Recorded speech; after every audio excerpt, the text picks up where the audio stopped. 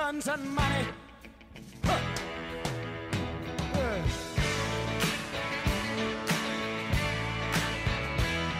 Send lawyers, guns, and money. Welcome, everybody, to another episode of Conduct Detrimental. This week is a special episode as we are reporting live from the DePaul Sports Law Symposium. Alongside Dan Wallach, myself, Dan Lusk, we are joined by Emily Farr. From here on out, I'm going to cede the floor to Emily to moderate this special conversation of Conduct Detrimental. Emily, the floor is yours. Thank you so much, Dan, and both Dans. It's so great to be with you today at DePaul. Really appreciate you coming out for your podcast. So let me start because I know there are a lot of questions we want to cover. Dan Wallach, there's so much out there in the last couple of years, from sports teams attempting to unionize, to free speech issues, to licensing. What developments do you find the most interesting in 2020?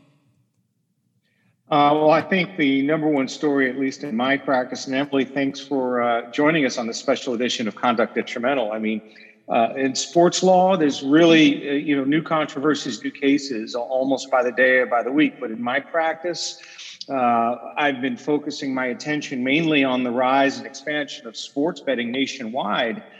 2 years ago, the United States Supreme Court overturned the federal law that prohibited states from legalizing sports betting. And in just 2 short years, we've gone from just one state that had sports betting to now 25 states plus the District of Columbia. So on my watch and in my realm, that is probably the most intriguing story over the last couple of years. With several of the larger markets in the on-deck circle, like California, Texas, and Florida, I think that's going to loom as a major story, at least in the legislative arena. And then this will completely transform the way we consume and watch and think about sports. So that's number one for me. What do you think, Dan? Any thoughts for 2020? Dan and I have spoken with this on prior podcasts, and maybe we have a slight disagreement, but there was a lot of attention paid to the 3 states that passed sports betting legislation this past election cycle. So that brings us, Dan, am I correct? Is that a total of 21 at this point, 21 states? No, it was 22, the 3 on election day, bumped the number up, I think, from 22 to 25. Again, the number changes every month, but I think it's exactly at 25 today. So, maybe this is just the we'll say, like, in a different path, I might have been somewhat of a professional gambler had I not gone to law school and all that fun stuff. But I do think we're trending in a direction where it's almost at a practical level, at a dollars and cents level, it makes sense for every state to legalize sports betting. Cannabis is making its way there. Obviously, if it's legal in all 50 states to have some form of alcohol, cannabis will get there. And for years, sports betting was as taboo as cannabis, and they're both making their way there. So I think it's a matter of when all 50 states legalize. Maybe at some point there'll be clean federal legislation, but for now, Dan makes his living in the sports betting space, kind of going through the matrix and the really deep complexities of all the various state betting laws, be it mobile betting, be it actually at a casino. So it's a very complicated web. So I love picking Dan's brain on those issues. That's really interesting. And then let me ask you, because when you mentioned in-person betting versus obviously there's betting online.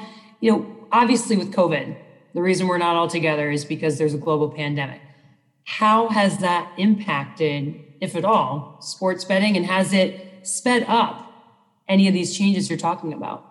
So, Dan, I want to give you the legal part, but I will say from a bettor's perspective, from a gambling perspective, there was almost a hunger to place wagers of some sort, right? Because there were no sports for 3-4 months. So I don't think anybody expected bettors to come back, but I think Dan points this out on Twitter all the time.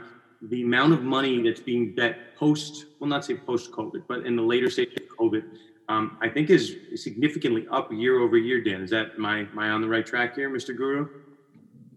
Yeah, the numbers reported out of some of the states that have both mobile and brick and mortar sports betting, have broken their own records month after month after month. Nevada was the, sports betting king at the very beginning, and now New Jersey and Pennsylvania have overtaken it. Illinois is going to be this, monster, when the market matures. But what the pandemic, I think, has done is highlighted the need for a mobile wagering product because, social distancing requirements, and at least in Illinois, I think casinos are not doing the kind of business they've been doing previously. People are reluctant to go out and be around other people in a social situation. So, the pandemic has, I think, accentuated the need to modernize access to betting markets. I mean, we play daily fantasy sports over our phone, our mobile devices, laptops.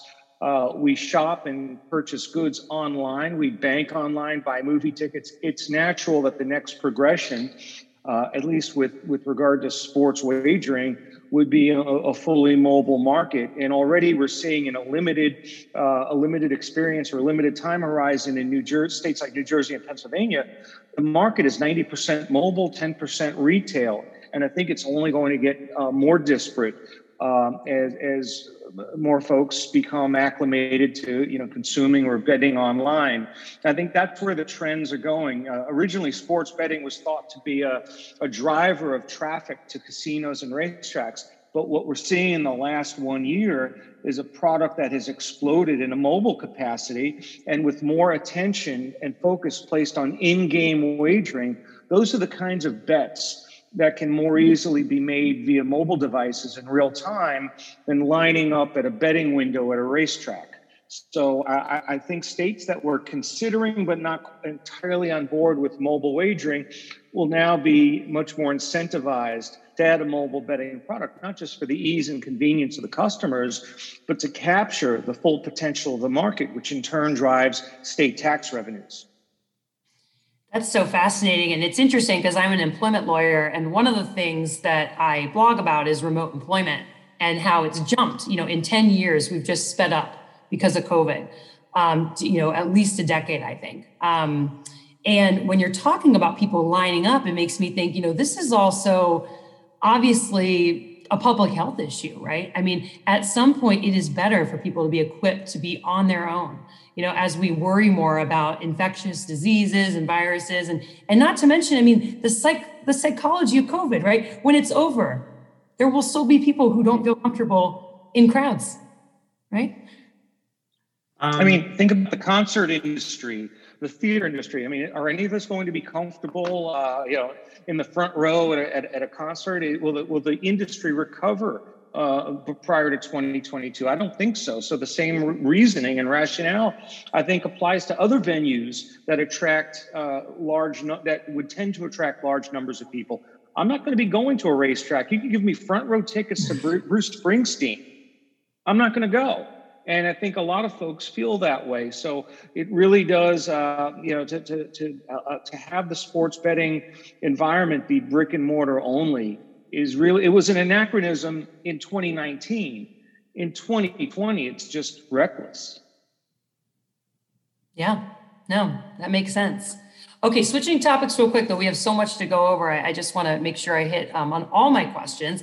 Dan Lust, I follow you on Twitter, and I see that there's a good amount of tweeting you're doing about defamation actions.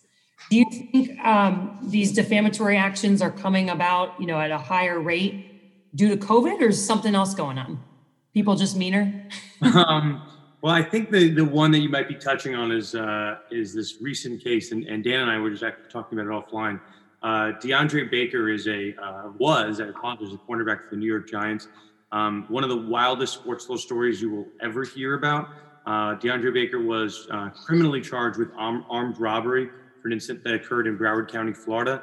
We can get into the whole kit and caboodle, but essentially what happened was he was at a party where there was a robbery of some sort that occurred. Whether or not he was involved, we're not sure. But at least at one point, prosecutors in Florida thought it sufficient to charge him with felony aggravated armed robbery for using a firearm in the course of the robbery.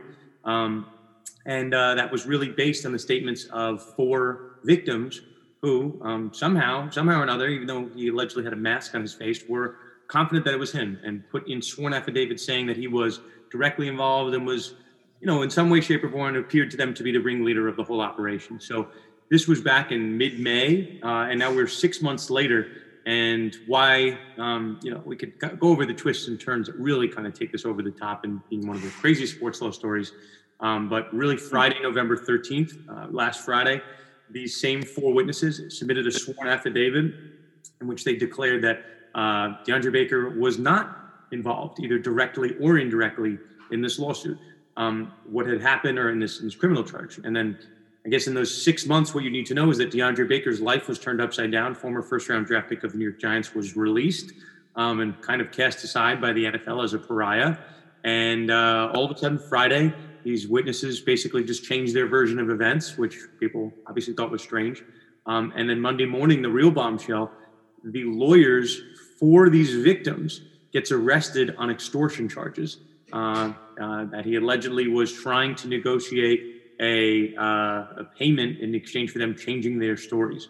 So there was numbers being talked about 1.5 million, 800,000.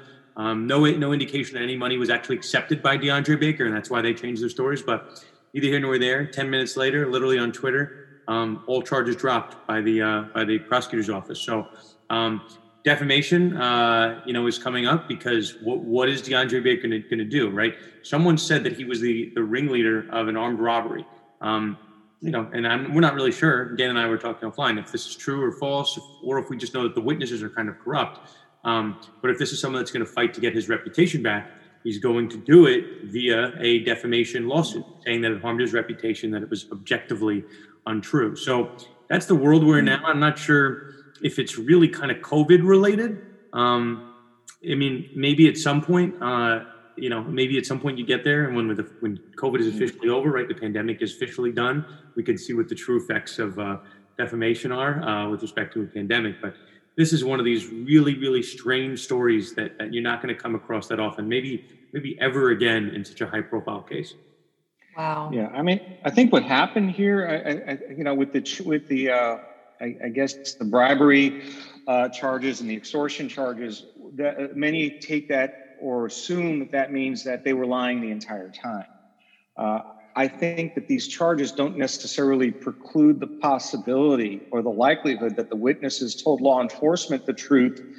In the original incident report, that this event or incident did happen that way, but these witnesses may have decided to leverage or try to sell their recantation testimony for profit. So I don't know that this gets DeAndre Baker completely out of the clear. And if he files a defamation action, that throws all this open into discovery. And he wants to renew his National Football League career. He wants to play again. And I don't think the NFL has completely shut the door on any investigations of DeAndre Baker. I think that could become a live issue. And the last thing that Baker should want to do here is raise the specter of deposition discovery where he might have to go under oath. Wow. And other witnesses could come out of the woodwork. Right. Do you see there being, just as a follow-up to that, anything that the Colin Kaepernick case or Colin Kaepernick himself could use, looking literally at this other guy as a comparator, if you will? I know people have said there's a lot of First Amendment issues with Kaepernick and retaliation alleged. Is there any connection there in your mind? Are they trading any strategy, or are those totally separate? Yeah, at least from my vantage point, it seems to be separate. The Kaepernick is, Kaepernick's name is coming up more and more in some of these conversations. Actually, not probably another topic that's probably fair game for this. Antonio Brown is a wide receiver in the NFL that brings up a lot of headlines for the wrong reason, right? He has civil sexual assault case, criminal assault charges. The newest this past week, he allegedly threw a bike at the surveillance camera, which could be, in theory, maybe a violation of his criminal probation. So the reason I bring Antonio Brown up, Antonio's had his fair share of legal troubles, at least as of late, locker room troubles as of late. but he is now signed to play for the Tampa Bay Buccaneers with Tom Brady, and the team has won 3 in a row. And every time I post about Antonio Brown, or I see one of Adam Schefter or Ian Rappaport talking about Antonio Brown, people in the comments are very quick to say, Colin Kaepernick did not commit any crime, and he still hasn't been able to find a team. Why is Antonio Brown getting all these chances to play? And I think it's a fair question. I really do. Yeah, but it's also in my view an example of the whataboutism that has entered into the discussion in the sports world. I think those are 2 completely different cases. Obviously, we can all agree that Colin Kaepernick deserves a chance to renew his NFL career, but Antonio Brown is judged on the merits of Antonio Brown, and given his past history, he's really on the National Lampoon Animal House equivalent of double secret probation. I mean, one slip up here, the NFL would not hesitate to suspend him again, and his get out of jail free card, his only get out of jail free card, is his relationship with Tom Brady. And the reality that the Tampa Bay Buccaneers are all in for this year, come hell or high water. There's no, 5-year plan. This is all built around the notion of winning now. And if Tom Brady has Antonio Brown's back, that's all that Antonio Brown needs to worry about within the Tampa Bay Buccaneers culture. But he has the NFL to contend with, and the NFL has placed him in the equivalent of hyperspace for almost a year, on the basis of nothing more than a civil lawsuit, and then suspended him for 8 games based upon what I didn't think were proven allegations. So the NFL has overpunished Brown in the past, and it's not going to take much for the NFL's, I guess, justice system to impose additional system on Antonio Brown. When is Commissioner Goodell ever gone light in the disciplinarian or in the disciplinary arena? And I think Antonio Brown is playing with fire, and sometimes he just can't help himself. Trouble just comes to him like no one I've ever seen in the National Football League. He brings it on himself. So, I mean, we're getting deep into the NFL regular season, but I don't know what's going to become of Brown after this year, but he's definitely playing with fire. And luckily, Tom Brady has his back. One more thing I just want to add, and then we can kind of move on. I mean, Dan and I, we've talked in different instances. Our podcast is called Conduct Detrimental. So if a football player does something wrong, that's usually our wheelhouse. The fun, I don't want to say fun, but the interesting thing to watch for with DeAndre Baker, it looks by all indications like he's going to sign with the defending Super Bowl champions, Kansas City Chiefs. People have we'll say, forgot about the fact that there is still an NFL suspension that is looming potentially. So in the court of law, the standard is beyond a reasonable doubt to prove someone's guilt. In the court of Roger Goodell, the standard is credible evidence, which I don't know if you're going to bring an open complaint against someone and bring charges against somebody, right? There's probable cause. Whether or not the witnesses are contradictory doesn't really matter for purposes of credible evidence. I don't think it's going to happen, but I also don't think it would be crazy. And it's so unexpected. If DeAndre Baker got hit with some type of suspension, mind you, he was at a party during a pandemic in Florida when he was not supposed to be. Yeah, I'll tell you what, it's funny you mentioned that. I wrote about the credible evidence standard last year for The Athletic. I mean, it's the lowest standard you can imagine in the law. You have proof beyond a reasonable doubt for criminal, preponderance of the evidence for civil cases.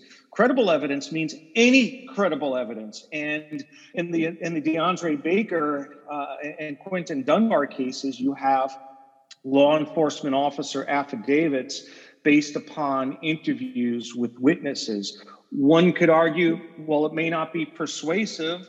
It may be borderline credible, but it at the very least satisfies the baseline for credible evidence. So Goodell has more than enough ammo to shelve DeAndre Baker if he chooses to believe that testimony, and it vests Goodell with considerable discretion that's almost immune from any kind of appellate review. So I don't think the door has been shut on NFL discipline when it comes to DeAndre Baker. But if nothing else comes out about his case and no more witnesses or additional witnesses surface, I think in all likelihood he'll be able to continue his career with the Chiefs. And the irony is that the Chiefs are now getting a first-round draft pick from a year ago and not having to pay any part of his signing bonus when the Giants drafted him in the first round, traded up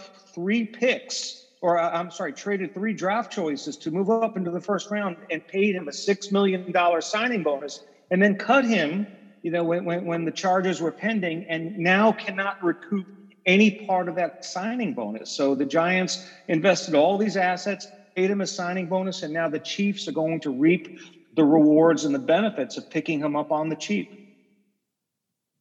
Wow. I don't know what lesson to take from that, but that's an interesting twist.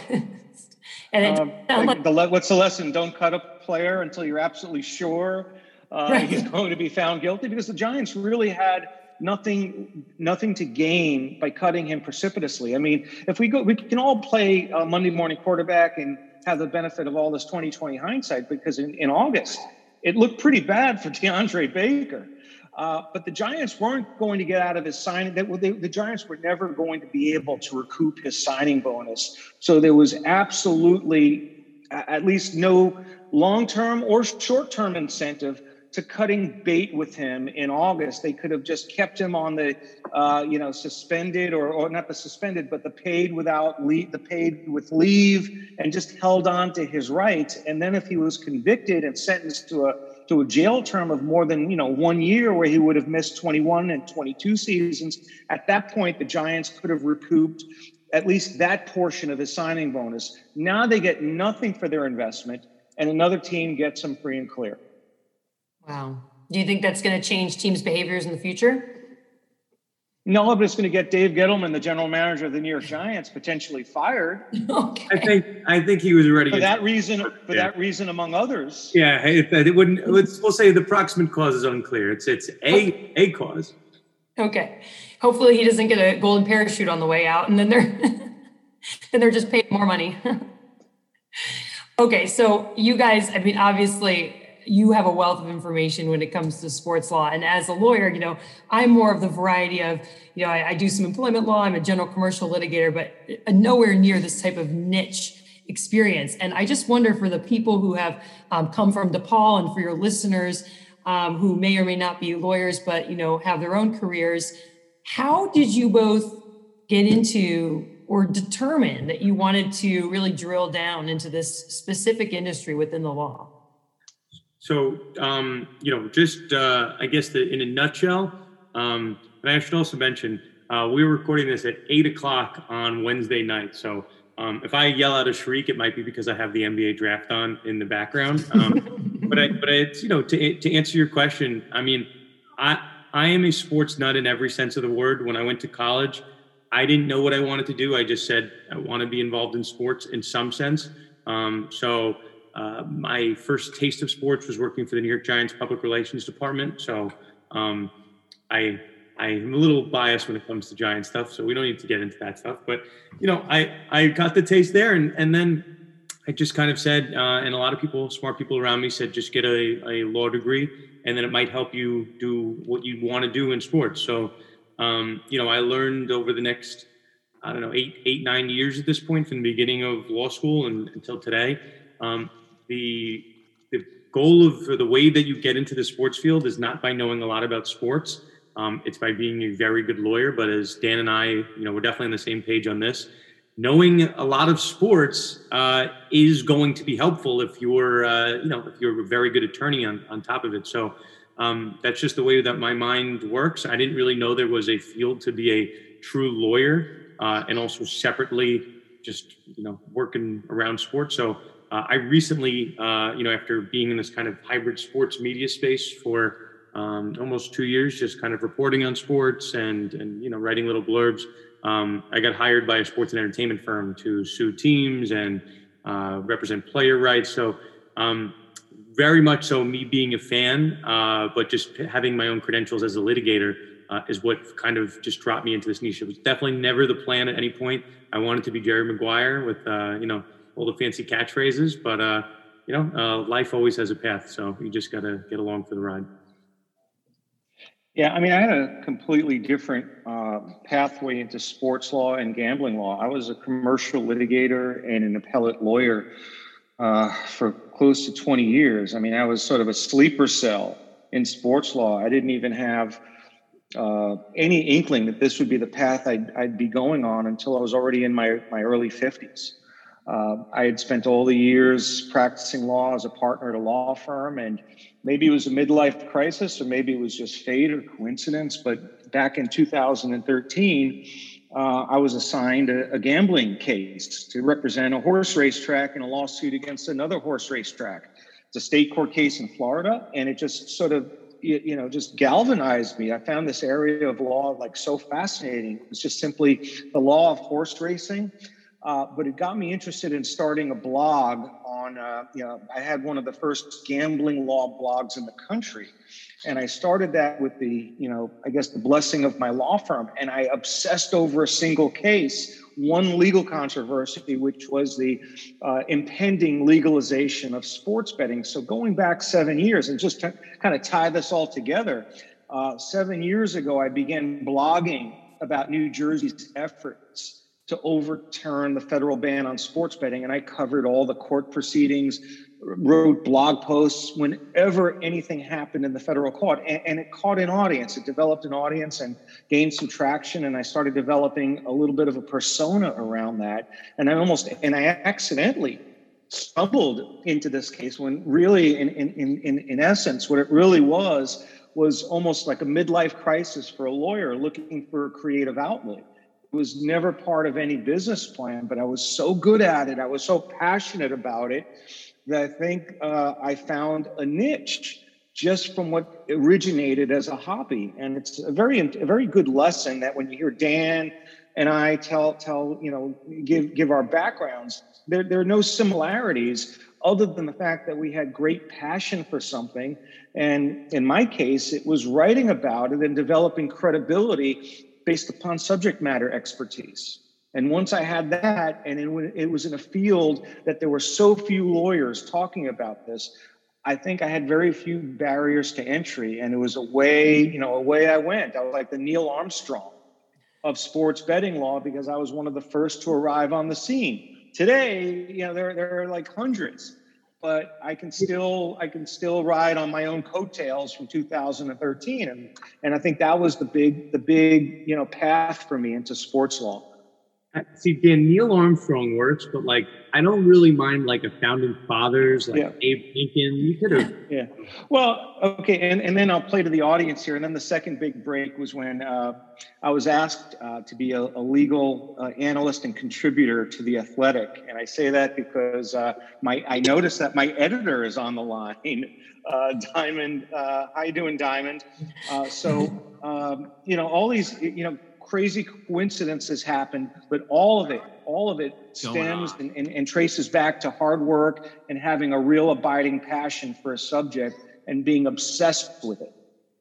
Yeah, no, I think that's the greatest lesson. I mean, look, when Dan Less said it's 8 p.m. on Wednesday, I didn't think you were referring to the draft. I thought you were referring to the fact that it's 8 p.m. on Wednesday. You're doing something you love, obviously. So after a long day of work. We have a two-screen action going on. I mean, I can't miss the first pick of the draft. No. Set the tone for the NBA for years.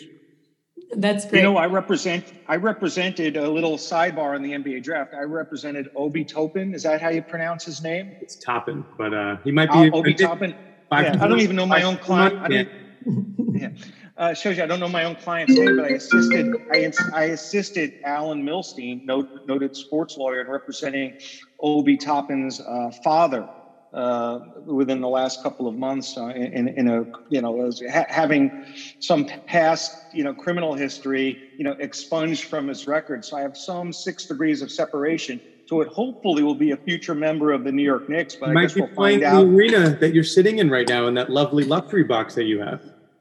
Yeah, it's not that lovely of a luxury box. If you could tell from the background, that must obviously be 1990s Madison Square Garden, because I have not seen the arena look like that during the James Dolan era. You must have not been to a Ranger game recently, Dan. No, that's basketball. Oh, the Garden can get packed in. It just depends on the sport you're talking about. Knicks, not so much. Well, it was at least before March of 2020. I can tell that from the crowd size. So fair observation. I have a question from the audience, so let me throw this out. Thoughts on Randy Gregory being reinstated and how the NFL handled his case specifically?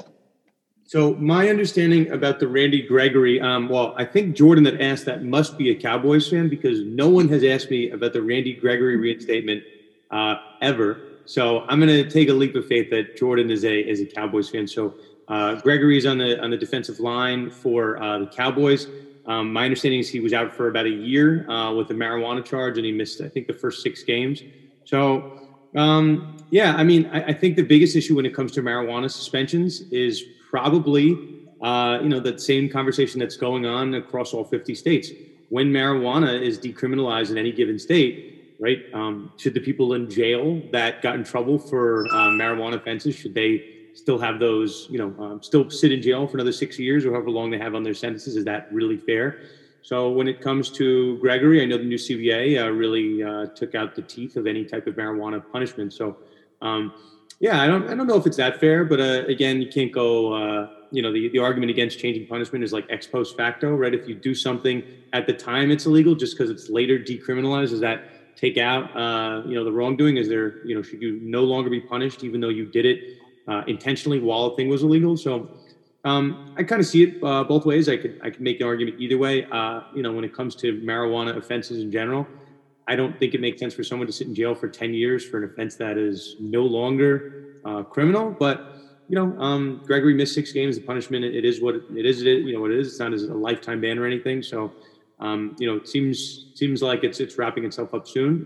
Dana, do you have anything else on the for our Jordan Myers, our resident Cowboys fan over here? No, the Gregory case, never captivated me. There are so many suspensions in the NFL. That one didn't stay on my radar for very long. So, no, I have nothing to add about the Gregory suspension. Okay, shifting gears for a moment as we get closer to the end. Obviously, this is one of a couple colleges that I understand you guys are touring on your podcast. And of course, sports fans already have a leg up in my mind with networking. I know this from not knowing a lot about sports, and I'm starting to learn very slowly. But as far as networking in a pandemic, it is challenging. What is some advice, you would give to, the young folks out there, not that you're not young, but the younger folks, on how to continue to keep up their networking, whether they're in law school right now, undergrad, or just starting out, particularly when there's so many barriers? First of all, Emily, I take offense to the fact that I can't be called young anymore. Okay, don't let this beard fool you. I'm a ripe 32 over here. So, what I think, and I speak to law students fairly regularly, and I think Dan is the same way. I think I've met more people from this March 2020 to November 2020 than I did in March 2019 to November 2019. If you really pour your resources into it, you can meet exponentially more people outside of your practice area, outside of your jurisdiction, maybe even outside of the country through the power that is social media. I think people, I've always taken the mindset, I'll reach out to anybody. I'll really answer anyone's DM. Maybe Dan and I are a rare breed. We talk to really anyone that reaches out. Maybe it's because we're both sick individuals and we just like answering sports ball questions. But it does open up a lot of doors. I was speaking to a law student in London who was just having issues picking classes, and he reached out to me, I went back and forth with him. So I think people need to kind of still realize, like, there's an expression in the NBA, it's famous for J.R. Smith, former Knick, shooters are going to shoot, and that's Emily, for non-sports, it's just basically a way of saying the worst that could happen is the shot doesn't go in, right? The worst case is that someone says no. So I think if you're applying yourself correctly to networking, to trying to get jobs, to trying to get clients, you can send, right, like 20, 30 cut and paste, opening starters, then you can, meeting people at like wine and cheese events, if those are ever going to come back post-COVID. Wine and cheese events. I don't know if they have to. I'm not sure if I'm into it. But yeah, you can hit a lot of people. I think it's really a numbers game when you play it online. But you just have to really pour your resources into it and your time. Yeah, I mean, I share a lot of Dan's, perspectives on this, but I look at it as an opportunity while you're in law school to, kind of showcase your knowledge and expertise in an area. Now, networking has its place, but it's not a substitute for one, academic achievement, but also there are so many journals that you could write for, both at your school or submit articles across the country to different sports and entertainment law journals. And I go back to one of my best friends in the industry and in life, Michael McCann. He became a prominent sports attorney initially by writing a law review article about the NBA's, age minimum and whether that, could withstand NBA, antitrust scrutiny. He started by writing a law review article that got on the radar of another attorney who hired Michael in a voluntary capacity to assist him in a case involving Maurice Claret about 15 years ago. And all of that happened not because Michael networked or knew the right people or went to the right parties or sent polite emails. He made himself into an expert by writing a law review article that was very well received by this lawyer that was handling a case involving a similar topic. So whether there's a pandemic or not, I think when you're in law school and you don't have billable hours to worry about or have to be, in person at an office between 9 a.m. and 6 p.m., while you're in law school, you have a complete blank slate and canvas on which to paint. And to take advantage of that opportunity and utilize it, I think especially within the realm of sports law, expertise stands out. Grasp of the subject matter stands out, and you'll never be able to convey it the same way at a party or at a networking event than if it stands on its own in a published piece. Now, writing isn't for everybody. Not everybody has a law review article in them, but they really are. They could be a valuable calling card in conversations with people in the industry for jobs. I think it's an undertaking that's worth your time at this stage in your career, and that held true last year, the year before that. And I can only look back or look at my own recent ascension into sports law and gambling law. None of it would have happened if I didn't put in the investment of time to write what turned out to be pretty insightful and persistent articles about a subject that was gaining popularity. And I showcased my knowledge of the topic through writing, not through networking. There's no substitute for that. Yeah, that's great advice. I mean, you both have taken obviously a deep dive into what you're passionate about in different ways. I always tell students when I talk to them, including DePaul students, don't check boxes, check on people. I think you can say the same about topics, right? I mean, like stay up on your craft. It's a huge difference. Okay, so I have to ask before we wrap up about the new Robinson Cano news that's out. If you could talk about that, I know everyone would be eager to hear.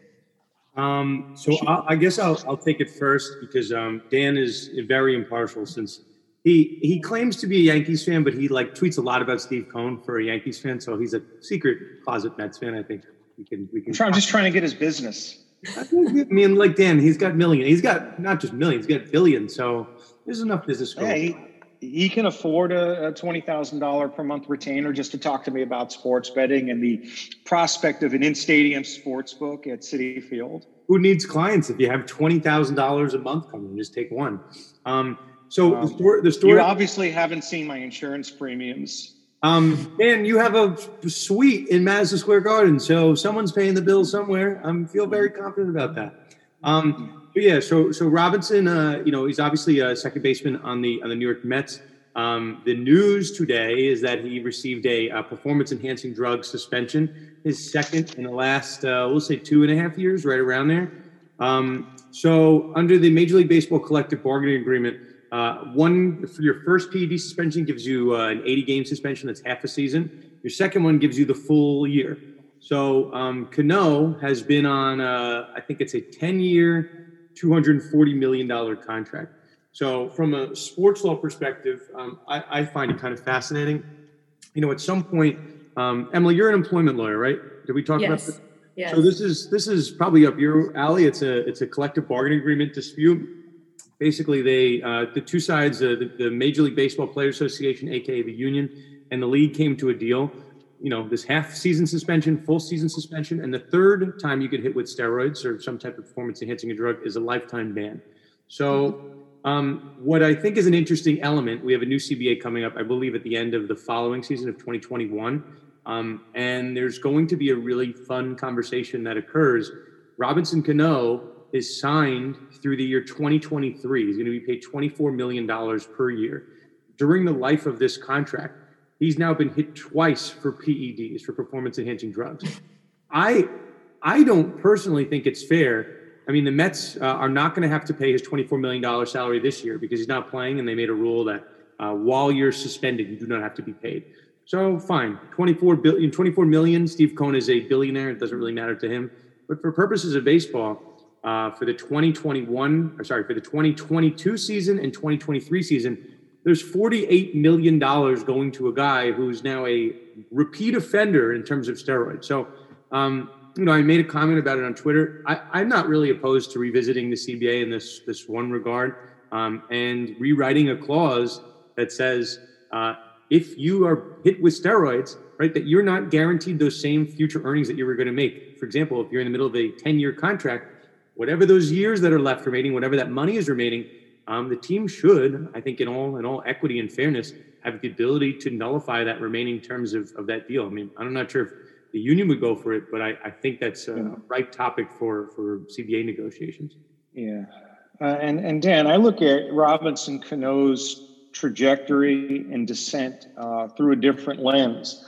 As you correctly pointed out, I'm a New York Yankees fan, and through 2013, Robinson Cano was en route to a likely Hall of Fame career, and he had a decision to make in the offseason, whether to sign with the Yankees or try to take the highest offer. And with the Yankees, they had offered him 7 years, $175 million. The Mariners got him with a better offer of 10 years, $240 million, but that probably placed him on the road to ruin, because with the Yankees, he had when you're wearing the pinstripes, winning a World Series, he's protected in that lineup, is always protected in that lineup. And I wonder whether his fate would have, been different had he remained with the New York Yankees, because he didn't have to carry the team. He had to carry the Mariners, and with the Mets, there are obviously unrealistic expectations. So he really destroyed a Hall of Fame legacy. And luckily for him, while his career as a useful everyday Major League Baseball player is over, he at least has $48 million of guaranteed money coming his way. But it begs the question, why even take steroids? If you have 10 years, $240 million, the downside risk from taking performance-enhancing drugs is you jeopardize or risk that guaranteed money. And even if his performance was underwhelming, if he reverted back to being a 250, 260 hitter with only modest power, the bottom line is the Mets, the Mariners, the Yankees would never be able to get out from under that contract. So with a long-term guarantee like that, I'm wondering, why would Robinson Cano take that risk and essentially cost himself $24 million, and maybe that's going to carry forward into 2022 and 2023. But that was just really a dumb decision by somebody with a long-term guaranteed contract. Yeah, I mean, I'll just jump in quick to defend Robinson, who when he was a Yankee, Dan, because we know that you're I don't even know if you're a Yankees fan or Mets fan at this point. I feel like I started as a Mets fan, but when the owner of the team is Joan Payson, they trade Tom Seaver. They've basically operated as a small market team in a big market ever since the day I was born. They've never truly had well-heeled, well-financed ownership. I think Nelson Doubleday would count as that. But outside of those 15 or so years, they've been owned by men and women that just didn't have the kind of coin needed to compete with some of the big boys and big outfits in Major League Baseball. Now they're owned by somebody with not only the highest net worth among all Major League owners, but his net worth is higher by a multiple of 3. So if Steve Cohen if he could time travel and go back to 1976, I'd probably never become a New York Yankees fan. I think that's your fancy way of saying that you are a front runner and you like teams that win games. Dan. I'm just gonna say it. So the reason I bring it up, Cano for the life of his Yankees run, definitely maybe even a first ballot Hall of Famer. Even with the Mariners, he was having a good year. Dan, sneakily, because I had to look this up earlier, 2020 Robinson Cano was actually pretty solid. Hit 316, had a near 900 OPS. 352 on base, 544 slugging. So he had a good year. I think it's people are quick to kind of say, hey, obviously he took the steroids on purpose. 38-year-old heading into the twilight years of his career, he's probably done. So I don't know if it was so intentional. It might just be that sometimes the version of these steroid or PED intake is somebody just not being properly advised of what's not on the list, or they're trusting a trainer as to what's not on the list. And I'm sure 38 years old, Robinson Cano is trying new stuff with his body and taking new supplements that maybe he hasn't taken before to try to beat Father Time. If you ask me on my gut, I think it's probably closer to the latter one. This isn't a guy that's, Dan, like to your point, competing for a new contract. I think he's just trying not to embarrass himself at the plate. But, it's a second-time user. It's a second-time suspension. So he's got to be a little smarter than that. And the optics, and I will say one more thing, Dan. The shocking development of the Mets fans that I'm friends with are, dare I say, maybe happy that this happened. Have you been hearing the same thing from your circle of Mets fans that you run in? My inside sources in Citi Field? No. Your main client, your $20,000 client. If this were the NBA or if this were the NHL leagues that had a hard salary cap, getting Robinson Cano's $24 million off the books would be like a lifeline to a franchise. But in baseball, there isn't a hard salary cap. There's just a luxury tax. And a luxury tax to Steve Cohen is essentially what a sales tax is to Daniel Wallach. It's not that big of a deal unless you're buying a very high priced item. But I don't think it opens up opportunities for the Mets to replace him in the same vein that it would have been had this been an NHL team with a hard cap of $81 million. Obviously, clearing money of that magnitude off of a payroll does give a team more options. But I just don't think it's of the same magnitude that it would be on the other sports. So I know we're talking about Robinson Cano. We're kind of running the sort of the gauntlet tonight on sports law topics. But on the night of the NBA draft, we'd be remiss not to remember the contribution that Spencer Haywood, and probably one of the most famous sports law cases in NBA history, has contributed to the dimension and how the NBA draft is now conducted. There was once a time you had to play 4 full years in college before you could become eligible for the NBA draft. And Spencer Haywood challenged that rule roughly a half a century ago. And because of his litigation efforts and the successful Supreme Court decision, that led to the NBA hardship rule and ultimately gave way to one and done. So some of the most famous sports law cases in our lifetime, impacted the way the NBA draft is operated today.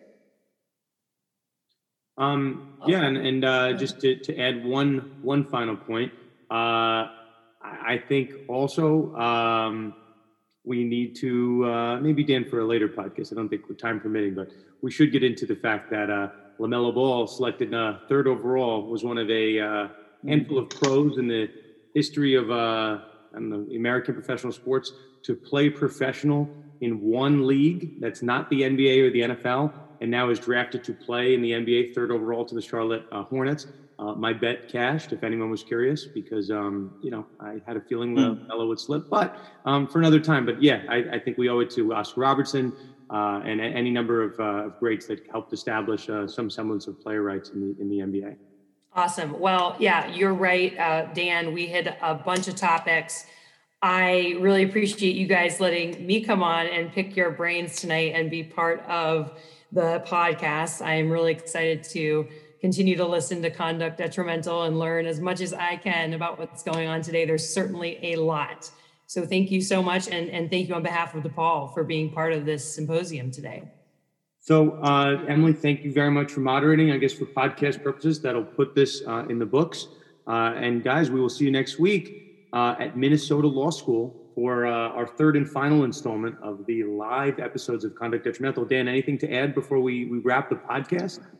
Oh, God.